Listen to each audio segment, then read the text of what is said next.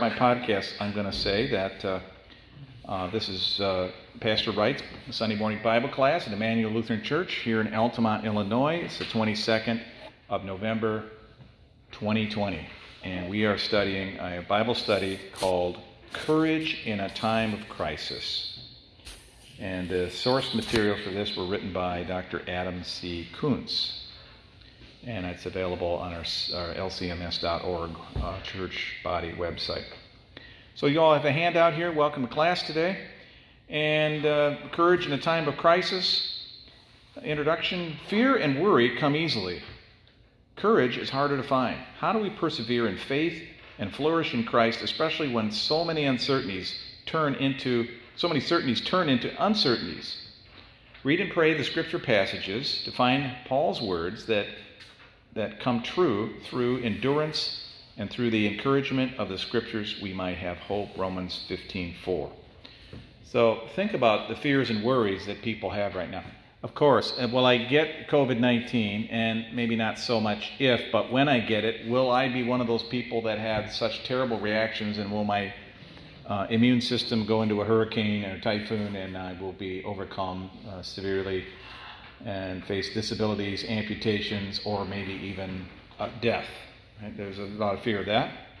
And then as we've been talking here, what about the antidote to this, the vaccines? Do we really know, do the health professions and their quick testing of this know all the adverse reactions, and will I be one of those people that have an adverse reaction to the cure?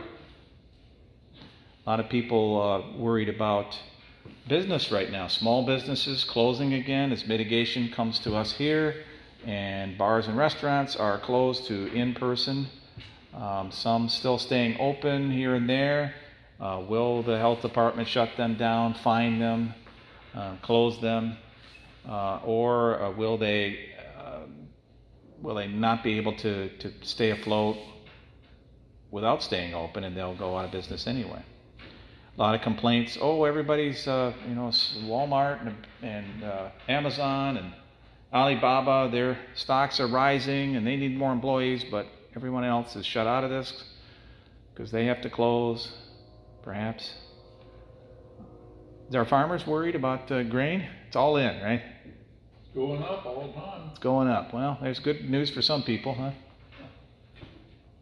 So there's those kind of fears and others. What kind of other fears are people experiencing? Could you tell me? What kind of fears and worries are we having that hasn't been mentioned? What are college students concerned about these days, Austin?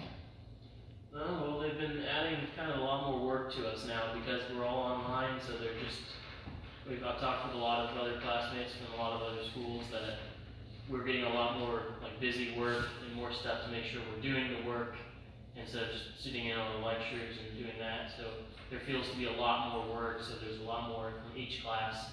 So kind of that feeling of drowning in all the work that we have to get done. More work to do for college students, just to justify that, yes, I am a student here, huh? Will I get it all done? What if the internet goes down at home now, huh? I know, it went out 3 times yesterday. Oh, that's got to be frustrating. You're trying to watch the lecture, do you have to start all over? Does it remember where you were at in the lecture? It's all Zoom stuff, so if you kind of miss out on something, unless they record it and post it later, which only one of my professors do, kind of miss out on everything. So Yeah, Pastor Wright's been getting ready for this. I figured out that last year they gave me an email address at the school. I didn't know it, so there were a few messages waiting for months and months. And learning how to do the virtual classroom that we might have to use if the school is closing. And I would imagine, I don't know, the students were telling me, hey, the ALS won't have to close because it's a religious school, a private school. If the public school closes, I don't know. Some of our resources are shared. I know the buses and things like that, but I haven't heard if they think that they would stay open or not. And that's a school board decision, I guess. I know I'm a substitute teacher, and I'm subbing galore at the AGS now. Subbing so much, huh? Yeah, I've never subbed over there, maybe once or twice a year, because I did other schools, but now they're calling me about every week to sub, because everybody's in quarantine or, around. One of our teachers' husband was positive and sick, so they were quarantined for 2 weeks, so we had to have a sub for that class. in the Lutheran school, but public schools as well. So a lot of anxiety about that. A lot of parents like, I'm done with my kids. We had 3 months of this in the spring and on and off now, and somebody else has got to teach my kids. I don't understand this stuff. How about we got a mom in the back with a high schooler and a junior high? Is it not a problem? They're on their own. Sink or swim. Boy, that's how it was for me. I'm telling you, my parents were so old by the time I got in junior high, they didn't have a clue how to do algebra. Well, Dad remembered Pythagorean theorem. He knew stuff with carpentry. That was about it. Well, nowadays with the concept of education, it's just so weird that, I was taught carry over, but now they carry under, and there are some weird concept that you have to do multiplication by 5s and this to figure out what's 43 plus 8, and I'm like, why don't you just know that 43 and you have the 8 and you make it? It's just so weird, the concept, what they want us to do. Strange new concepts. One person goes, yeah, you talk like my mom. My mom says that too. I can't do new math, so give me the old math. All right, well, I've got a sheet here. I hope you all got the sheet of Bible references here. And it says, courage under trial. In the first letter, in a letter filled with suffering, Paul also wrote to the Corinthians about courage. What is the future Paul sees in 2 Corinthians 5:16? We've got it written out here. So we are always of good courage. We know that while we are at home in the body, we are away from the Lord. For we walk by faith and not by sight. Yes, we are of good courage, and we would rather be away from the body and at home with the Lord. So whether we are at home or away, we make it our aim to please him. For we must all appear before the judgment seat of Christ, so that each one may receive what is due him, due for what he has done in the body, whether good or evil. So what's the future Paul sees here? He says we will all appear before the judgment seat of Christ to give an account for our life. We live by faith in this world, don't we? We can be courageous in life because we know what Christ has done to make us holy, and we know where we are going. He says, I'd rather die and be with Christ. I'd rather be away from this world, out of my body, and with Christ than stay here. But if I'm here, I'm going to try to please God. I know the judgment's coming. I know I'm a sinner. He doesn't say here, but in other parts of the letter, I know by faith I've been justified. I've been declared righteous, so I don't fear meeting God for the sake of Jesus. Number 2, how can Paul always be of good courage? Romans 8:23 to 27. Any readers here? Got a sheet? John? And not only the creation, but we ourselves, who with the first fruits of the Spirit, groan inwardly as we wait eagerly for adoption as sons, the redemption of our bodies. For in his hope we are saved. Now hope that is seen is not hope, for who hopes for what he sees? But if we hope for what we do not see, we wait for the patience. Likewise, the Spirit helps us in our weakness, for we do not know what to pray for as we ought. But the Spirit himself intercedes for us with groanings too deep for words. And he who searches hearts knows what is the mind of the Spirit, because the Spirit intercedes for the saints according to the will of God. So that last passage we saw, it said, we are of good courage. We'd rather die, Paul's saying in his sufferings, but it's going to please God. Here I don't see the word courage, but we see some groaning, don't we? And it says, we groan as we wait for adoption as sons, the redemption of our bodies. In other words, when our sinfulness is taken away. Paul struggled with things in himself just as you do. And he said, that's my groaning. Why do I keep sinning this way? Why do I worry? Why do I not trust God? But he says the Spirit helps us. The Holy Spirit's working in us through his word, guiding us, and even praying for us when we don't know how to pray for ourselves. So through our baptism into Christ and the teaching of the word, God sends the Holy Spirit to us. And we can look forward to death. That'll be the redemption of our bodies when we get that new restored body. And he says we have hope we know the good that God's planned. It's not like, oh, I hope it happens. It's, yeah, I'm looking forward to that. That's going to be the great day. That's what keeps me going. We must all die in this body first. So if you're worried about your health, why? I mean, don't be silly and, tempt God like some people, like who's going to get coronavirus first? Don't make bets on it. Don't try to get it. Don't try to spread it. But they say we're all going to get it in some form, right? Sooner or later. We just don't all want to get it at the same time and have 3 million people trying to get in the hospital. Right? I like the verse where it says, basically I understand, when we're in such the depths of despair and we don't have the words to express what we want, what we need from God, the Holy Spirit, if the Holy Spirit doesn't even have words, he groans on our behalf. Ooh. I just think that's beautiful. The Holy Spirit's groaning for you, huh? You're so deep in despair, you have no words. You're so deep in despair, you have no words. Some people think, if I can't pray, I'm not really a Christian, I have no faith. That's not true, is it? This proves it. Sometimes according to the world and our flesh, we're so overwhelmed by problems that we can't even pray. We can't even form the words. Sometimes we're numb. When a bad thing happens, people get numb, don't they, for a while. If your loved one has died, you know what it's like. If your spouse has died or a child or somebody like that, you're just numb. You don't know what to feel for a while, and slowly you get your feelings back.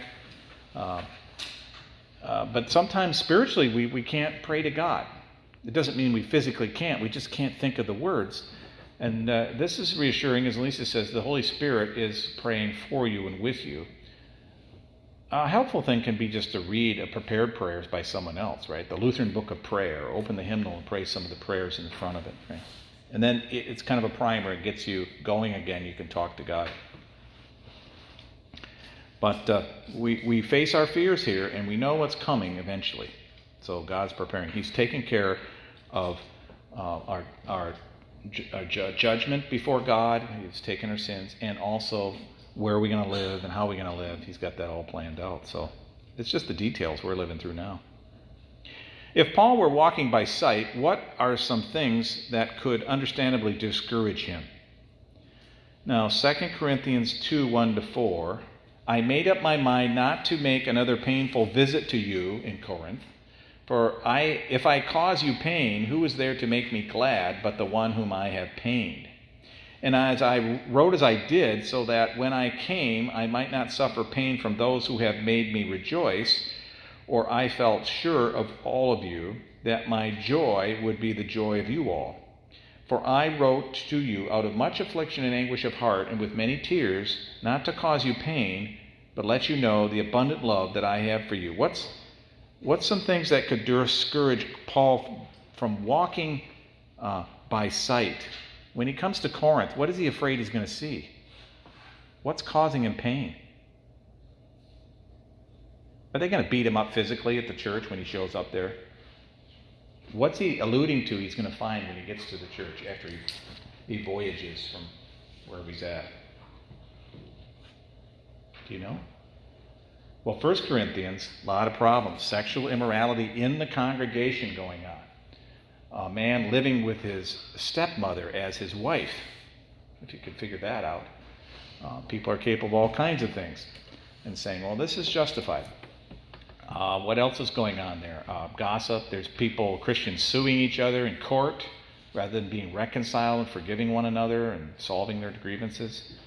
At the Lord's Supper, they're not sharing. It's like, we're the rich people, you can't have our food.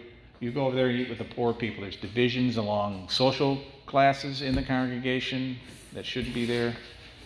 Lots of things going on. And I think the pain came from seeing them unrepentant. He'd have to discipline, reprimand, and warn them of condemnation. And many would fall away. And that's so sad. But he must not fail them. Let me read on here, 7.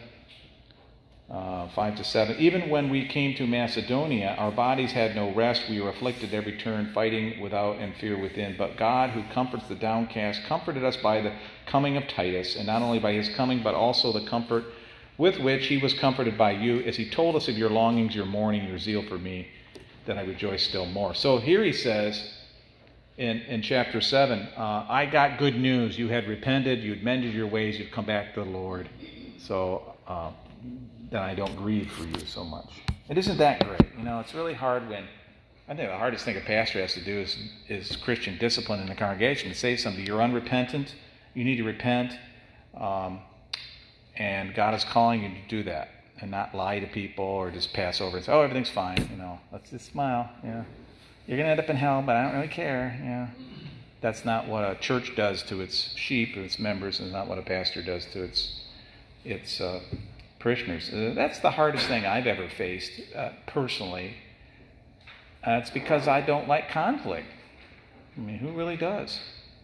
But sometimes conflict is good. It helps reveal our idols, doesn't it? What are you trusting in most? Who is your God? And we learn to listen to other people. We learn to love other people even more. And we learn to confess our sins to others as they confess to us, through us to God. So we're all in this together, and God has a way of dealing with these kind of interpersonal conflicts. And Paul is expressing that. He says, I don't want to be grieved when I get there, so straighten up. And then he says, well, Titus tells me that's happening there. Let's see, chapter 11, 16.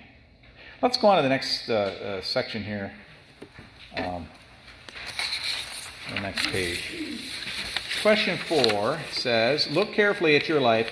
What are the things, present, past, or future, that could discourage you if you walked by sight? What are some things that could discourage you in your life?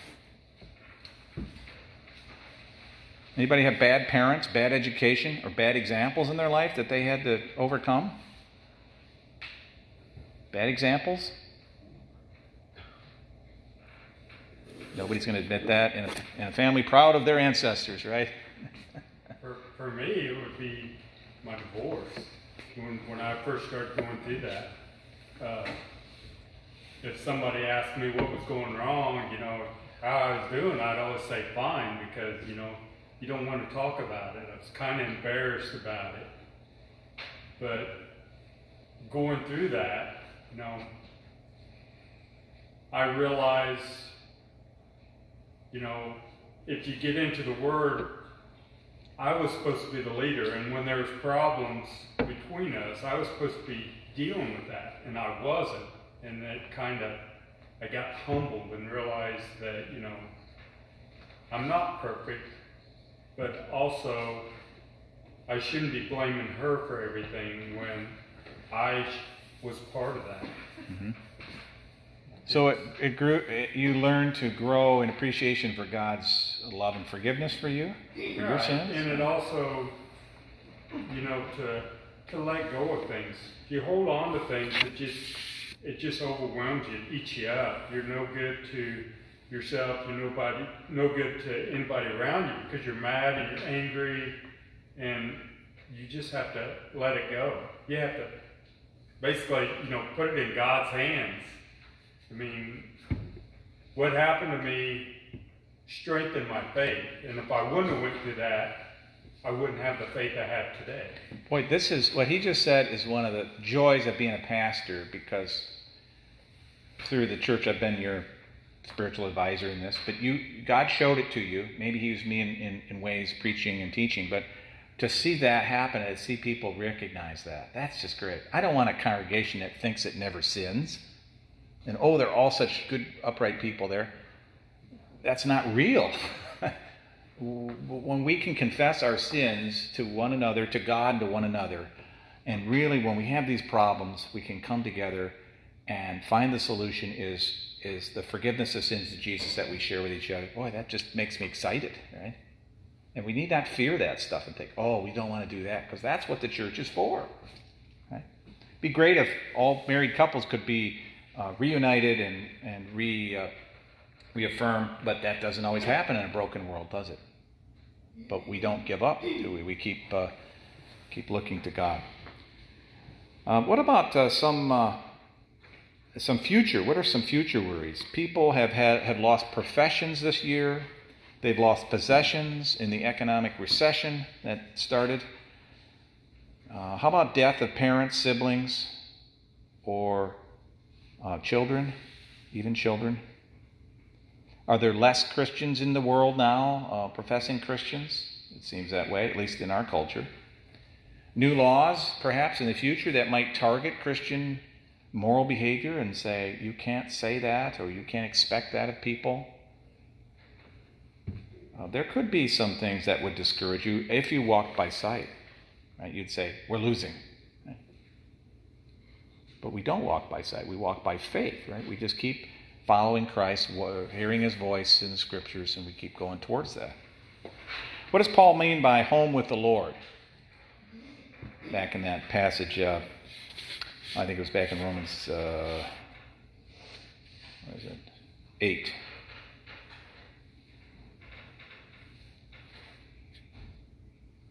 What does it mean to be home with the Lord? Does that mean you get out of church and you get to go home and you take it with you?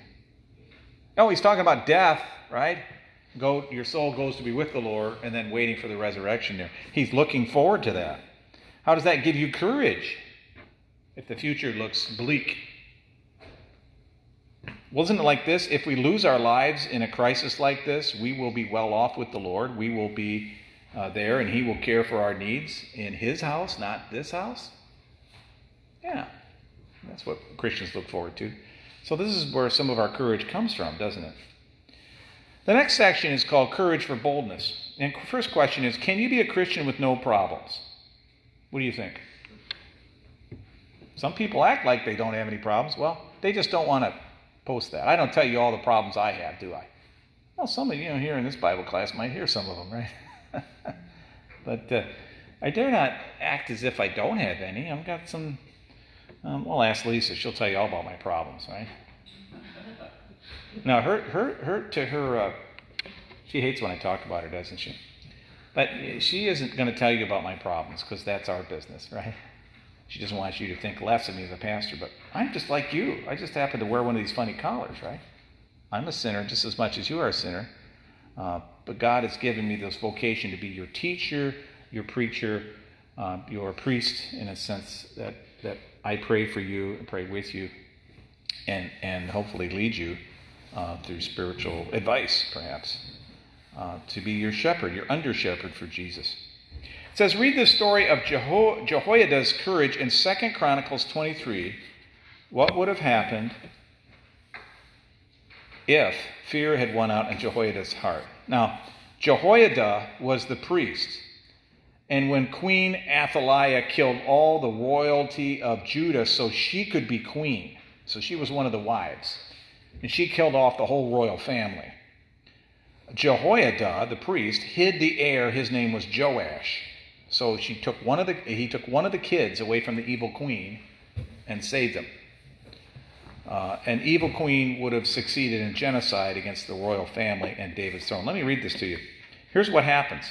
In the 7th year, Jehoiada took courage and entered into a covenant with the commanders of hundreds, Azariah the son of Jehoram, Ishmael the son of Jehohanan, Azariah the son of Obed, Messiah the son of Adaiah, and Elishaphat the son of Zichri. And they went about through Judah and gathered all the Levites from all the cities of Judah, the heads of the fathers' houses of Israel, and they came to Jerusalem. And all the assembly made a covenant with the king in the house of God.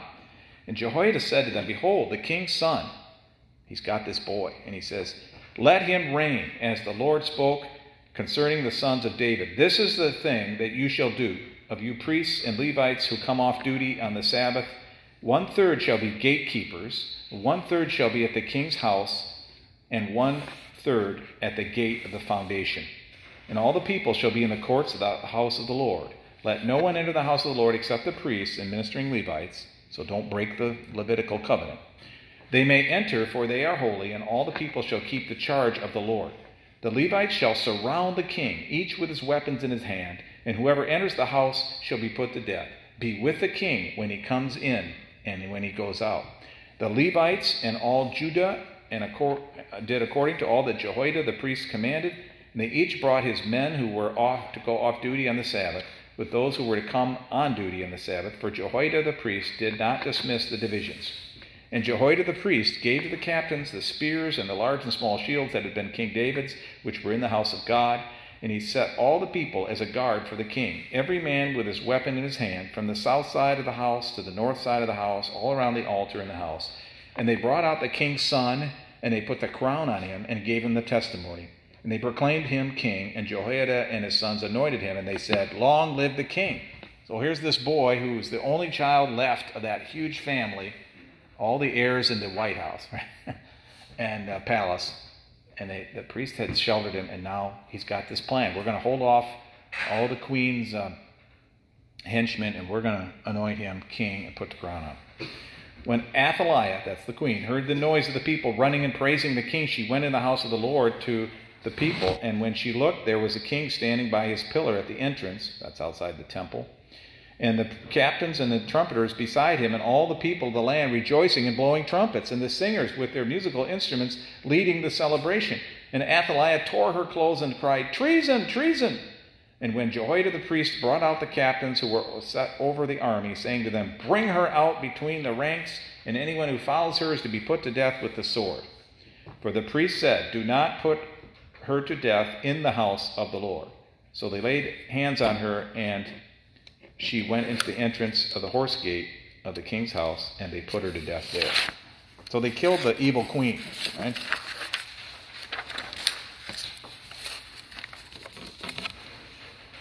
I can finish the chapter, but, I guess I can. Jehoiada made a covenant between himself and all the people and the king that they should be the Lord's people, and all the people went to the house of Baal and tore it down, his altars and his images, and they broke them in pieces. And they killed Mattan, the priest of Baal, before the altar. See, they had set up these altars around, and the queen said, "Oh, that's fine, we don't have to follow God here, we can have many gods." Jehoiada posted a watchman for the house of the Lord of God, and to offer burnt offerings to the Lord, as it's written in the law of Moses, with rejoicing and singing, to the order of David. He stationed the gatekeepers at the house of the Lord, so no one should enter, and so forth. So all the people rejoiced, and the land was quiet after Athaliah had been put to death with the sword. So an evil queen would have taken over, and if her step to the throne was genocide of the whole royal family, what kind of queen would she have been? Evil, right? Terrible. The people would have suffered even more. So Jehoiada was pretty courageous for a priest, wasn't he? Priests didn't go around with swords and clubs and stuff. They got it out of the museum, the weapons of David that were on display there in the temple. Well, what about Ezra? Okay, what's the situation here? Well, Ezra was, this is 457 BC. Ezra was 14th generation priest from Aaron. Aaron, the brother of Moses, the high priest. So 14 generations, that's a long time. He was a scribe and a priest in Babylon, or Babylonia. He was freed with the remnant of the Israelites that returned to Judah, okay? So you're thinking 586 BC, everybody's carried off. He's a priest over there in Babylon. He'd never served in the temple because he couldn't be near that. And then you've got Artaxerxes. He is the new Persian king, and the Persians defeated the Babylonians, the Medes and Persians, and they wanted to establish good relations in the world of peace, so they were letting them go back. Hey, all you who were slaves, I want you, you're free now, go back to your hometown, but be loyal to the Persian Empire. Be loyal to Artaxerxes. So he did them favors and thought that he would have a stronger empire then. It's kind of like if Joe Biden, Vice President Joe Biden, becomes President of the United States, there'll be a lot of reversals of executive orders, won't there? They'll be expecting that, right? And that will strengthen his support. Say, they voted against the current incumbent president. They didn't like these things. Well, this president promises to undo those and change things another way. Similar here with the new empire going on. Let me read from the Bible. Ezra chapter 7, verses 11 to 28. This is a copy of the letter that King Artaxerxes gave to Ezra the priest, the scribe, a man learned in manners of the commandments of the Lord and statutes for Israel. So this is the emperor's letter that he gives to Ezra to go. It's like a letter of protection. Artaxerxes, king of kings, to Ezra the priest, the scribe of the law of the God of heaven, peace. And now I make a decree that anyone of the people of Israel, or their priests or Levites in my kingdom, who freely offers to go to Jerusalem, may go with you, Ezra.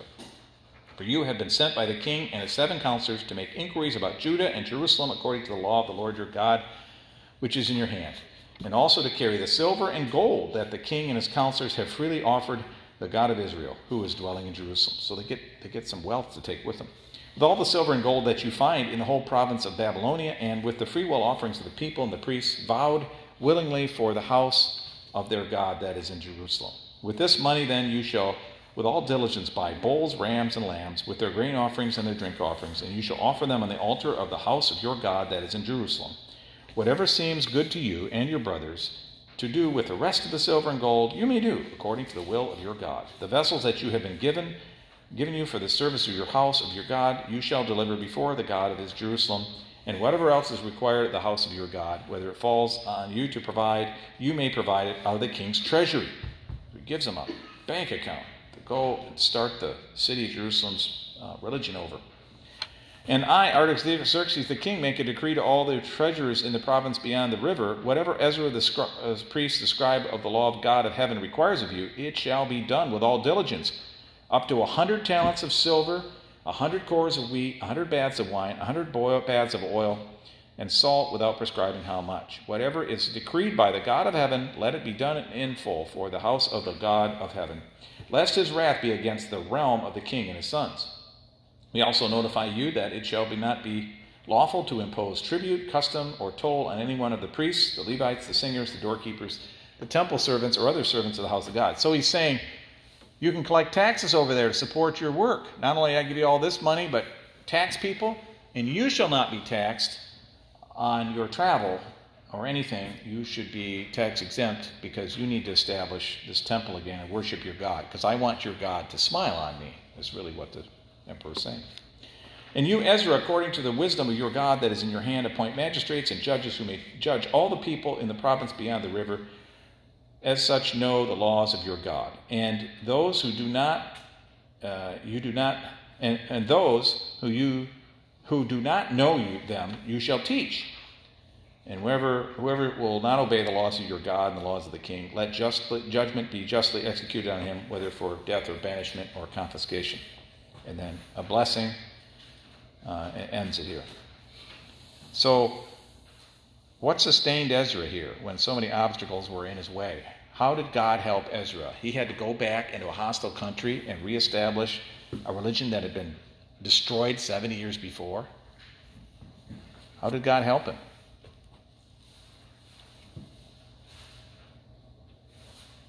The new emperor became a friend. Not only to him, but all the Jewish people, right? I'm reestablishing your country. Go home. We'll help you. The last king took you out of here. I'm going to help you. God moved the heart of Artaxerxes. He didn't even know God. But God worked through this emperor who was not a believer. People worried about political changes in America. Will God work through the next president of our country? Well, if he worked through this Persian emperor, built his kingdom on bloodshed and warfare and suffering, and he worked for the good of God's people, then he can work through anybody, can he? That's got to give you courage. Okay, New Testament. Joseph of Arimathea. What did he stand to lose when he took courage to bury the body of Jesus? Mark 15, verse 42 to 47. When evening had come, since it was the day of preparation, that is, the day before the Sabbath, Joseph of Arimathea, a respected member of the council, who was also himself looking for the kingdom of God, took courage and went to Pilate and asked for the body of Jesus. Pilate was surprised to hear that he should have already died. And summoning the centurion, he asked him whether he was already dead. And when he learned from the centurion that he was dead, he granted the corpse to Joseph. Joseph brought a linen shroud, taking him down, wrapped him in the linen shroud, and laid him in a tomb that had been cut out of the rock. And he rolled a stone against the entrance. And Mary Magdalene, and mother of Joses, saw where he was laid. Oh, we hear this and think, oh yeah, Joseph made everything. What risk does he take going up to Pontius Pilate and say, you know that Jesus that you crucified, can I take his body? What could happen to him, Joseph? Could have been threw in jail. He could have been killed. Do you know that Joseph was a standing member of the Jewish ruling council called the Sanhedrin? Could he have lost his post? Yeah. Could he have lost his income, his living? Probably. Yeah, he goes to Pontius Pilate. He could have been executed. Get this Jew out of my face, take him out there and do the same thing to him that we did to that other guy 3 days ago. Or this morning, I guess it was. He risked ridicule, imprisonment, and death. But he did it because he knew it was right. What is our attitude when reasons to be courageous and bold are hard to find? What is our attitude? Psalm 27:14. Can you read that, Marlon? Wait for the Lord, be strong, and let your heart take courage. Wait for the Lord. So what's our attitude to be? A courageous one. And patient, right? Wait for God. What are we waiting for him to do? For him to act. For him to work things out. Be strong in your faith. Next page. Question 5 says, what do God's people do when all hope seems lost? Consider how the apostles reacted when their lives were threatened in Acts chapter 23:11 and 28 verse 15. 23:11. Oh, I didn't put that one down. 23:11, Paul was on trial in Jerusalem, and he would go on to Rome and take courage. He had to have courage. He's on trial in Jerusalem, and they said, I'm appealing to Caesar. Well, you're going to Caesar. You're going to have to get on a ship and go. But he took courage in that. Chapter 28, verse 15, Paul finally made it to Rome, and you remember what happened on the way there? What happened to his ship? He got shipwrecked, so he's swimming in the water with all these soldiers and everything. They get to shore, a snake bites him, and it won't let go. Everybody says it's a poisonous snake, he's going to die. He shakes it off, nothing happens. They finally get to Rome. A lot of bad things happened on the way. But he took courage because Christians came out to see him. That's the passage here. When he got to Rome, there were Christians who were believers in Rome, and they came out, hey, Paul's coming. And they gathered a small group in the streets to greet him there. And that gave him courage. So God gives you people that you don't expect who know what you've gone through, and they can support you. Hey, any post-cancer people here? Does it help to, when somebody else says, hey, I had cancer, when you're going through it? Yeah. Lisa's got a cousin, her age. She's got breast cancer. What's going on there? Well, she's finishing up her chemo and is going to start radiation.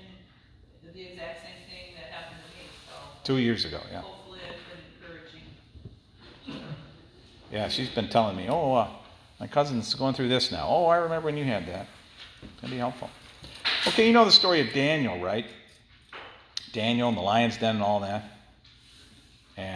But he had this dream of a vision of a man that you can read for yourself here. But I'll just highlight some of the things about him. This vision of this man standing there, it's like a son of man. And he says, verse 8, I was left alone in this great vision. I saw this great vision. No strength was left in me. My radiant appearance was fearfully changed, and I retained no strength. Then I heard the sound of his words. As I heard the sound of his words, I fell on my face in a deep sleep with my face to the ground. So he's before this thing. And he says, behold, a hand touched me and set me trembling on my hands and knees. And he said, O Daniel, man greatly loved, understand the words that I speak to you, and stand upright, for now I have been sent to you. And when he spoke this to me, I stood up trembling, and he said to me, fear not, Daniel, for from the first day that you set your heart to understand and humbled yourself before your God, your words have been heard. I have come because of your words. Who is this? Then he gives his identity. The prince of the kingdom of Persia withstood me 21 days, but Michael, one of the chief priests, came to me to help me, for I was left there with the kings of Persia, and I came to make you understand what is going to happen to your people in the latter days. The vision is for days yet to come. So it's an angel, and he comes to him, and he's mentioning Michael, the great archangel, came. And when he had spoken to me according to these words, I turned my face toward the ground and was mute, and behold, one in the likeness of children of man touched my lips, so it looked like a man. I opened my mouth and spoke, and I said to him who stood before me, My Lord, by reason of the vision pains have come upon me, and I regain no strength. How can my Lord's servants talk with my Lord? For no strength remains in me, and no breath in me. After having the appearance of a man touched me and strengthened me, and he said, O man greatly loved, fear not. Peace be with you. We say that in church a lot. Peace be with you. Be strong and of good courage. And he spoke to me, and I was strengthened, and said, Let my Lord speak, for you have strengthened me. He said, Do you know why I have come to you?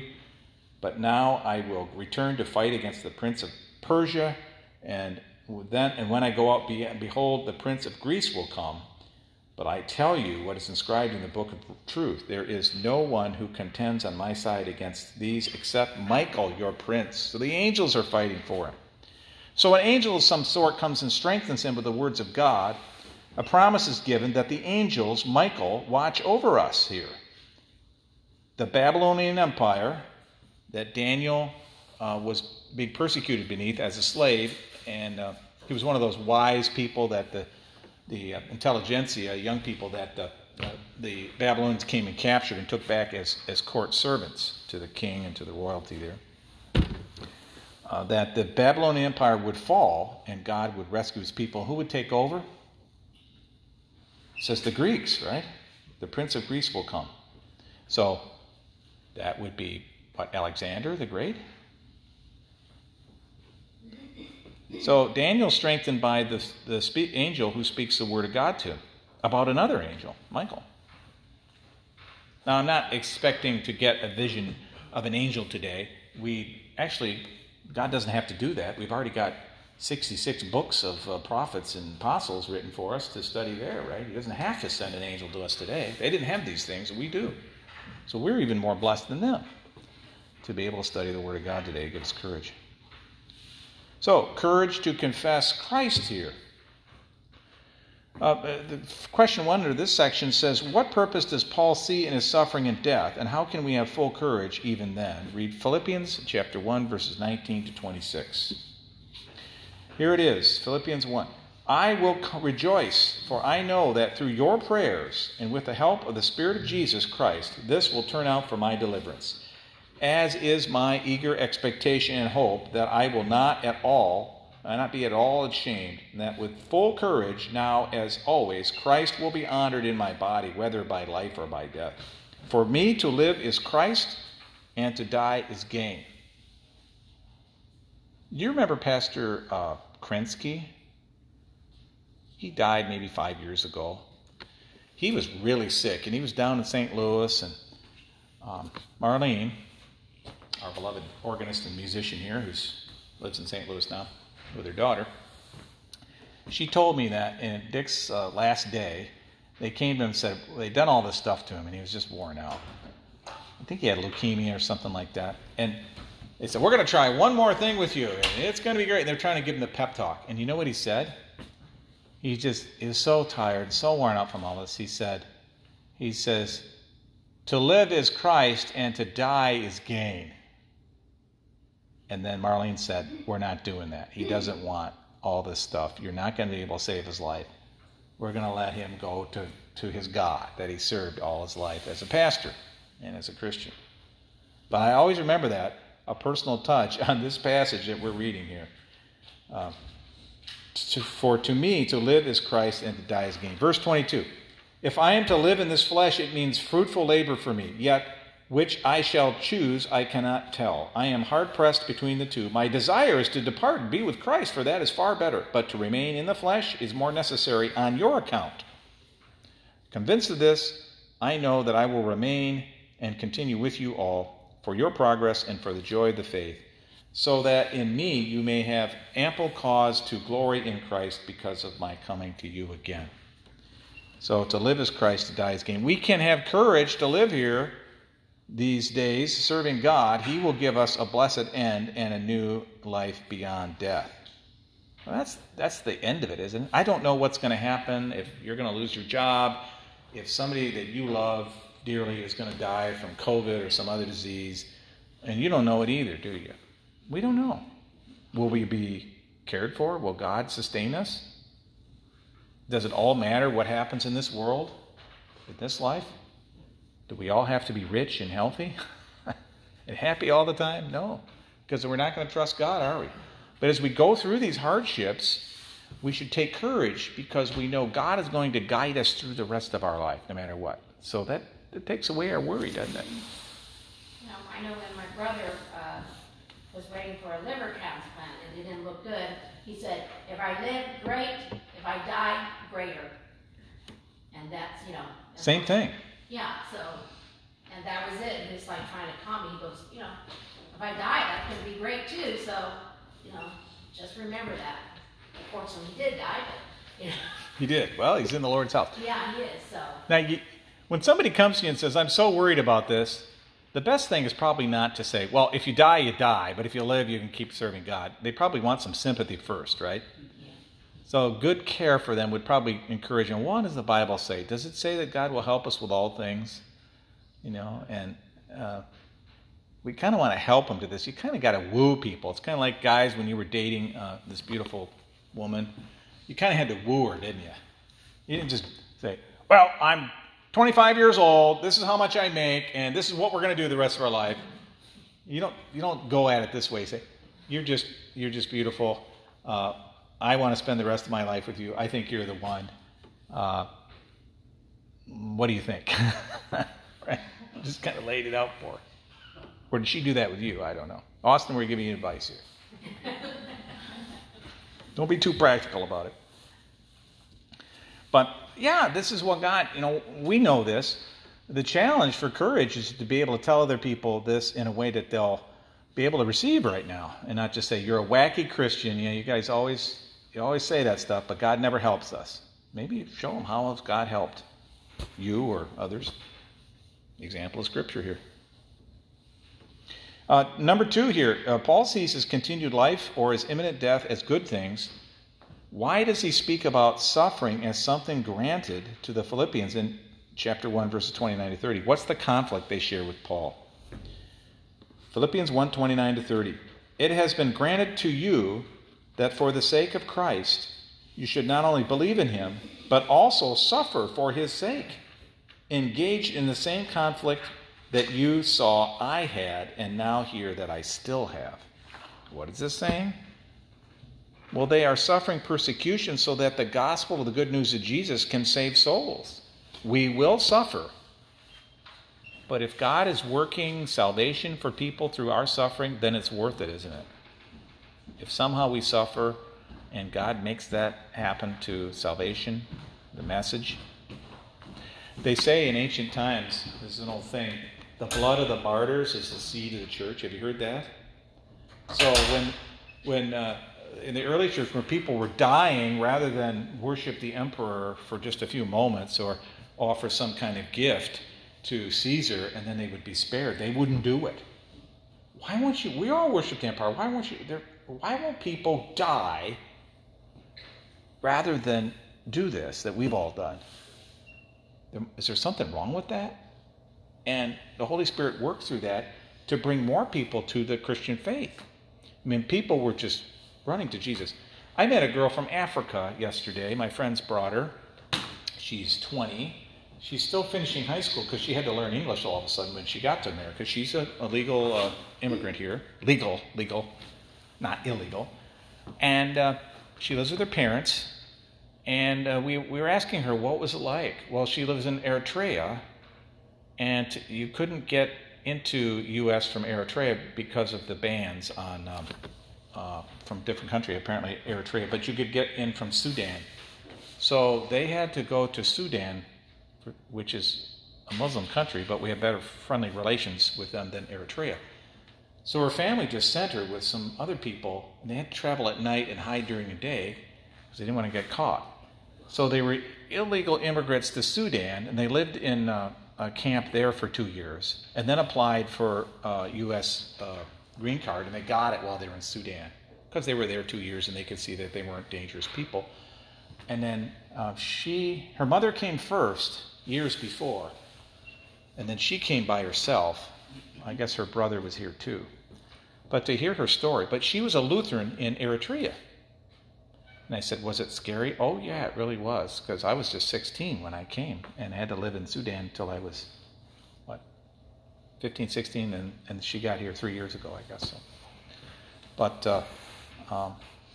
kind of difficult and perilous story she had there. But great risk. But she said, I wanted to live in America, and she just loves it here. Just loves it, and loves Jesus. And she showed me her church back in the city of, on Google Maps, where her city was, and her Lutheran church, and pictures of her pastor there, and so forth. And she goes to a Lutheran church here in America. So people are suffering persecution, so the gospel of good news. I just happened to learn about Eritrea. It's in the news lately because they're having a war there starting out, right? They've got 4 major tribes.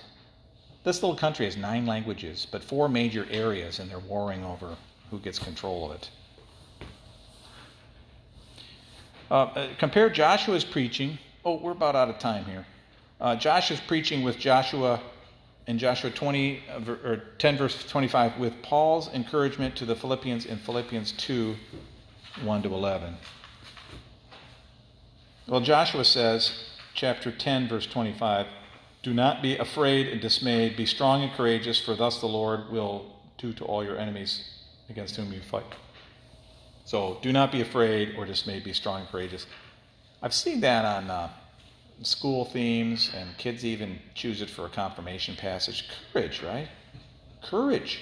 Why have courage? Well, the next passage, you read it on your own, but Philippians 2, 1-11 there, it's kind of like a pre-existent Apostles' Creed. You see the suffering of Jesus, but I'll read one verse of it.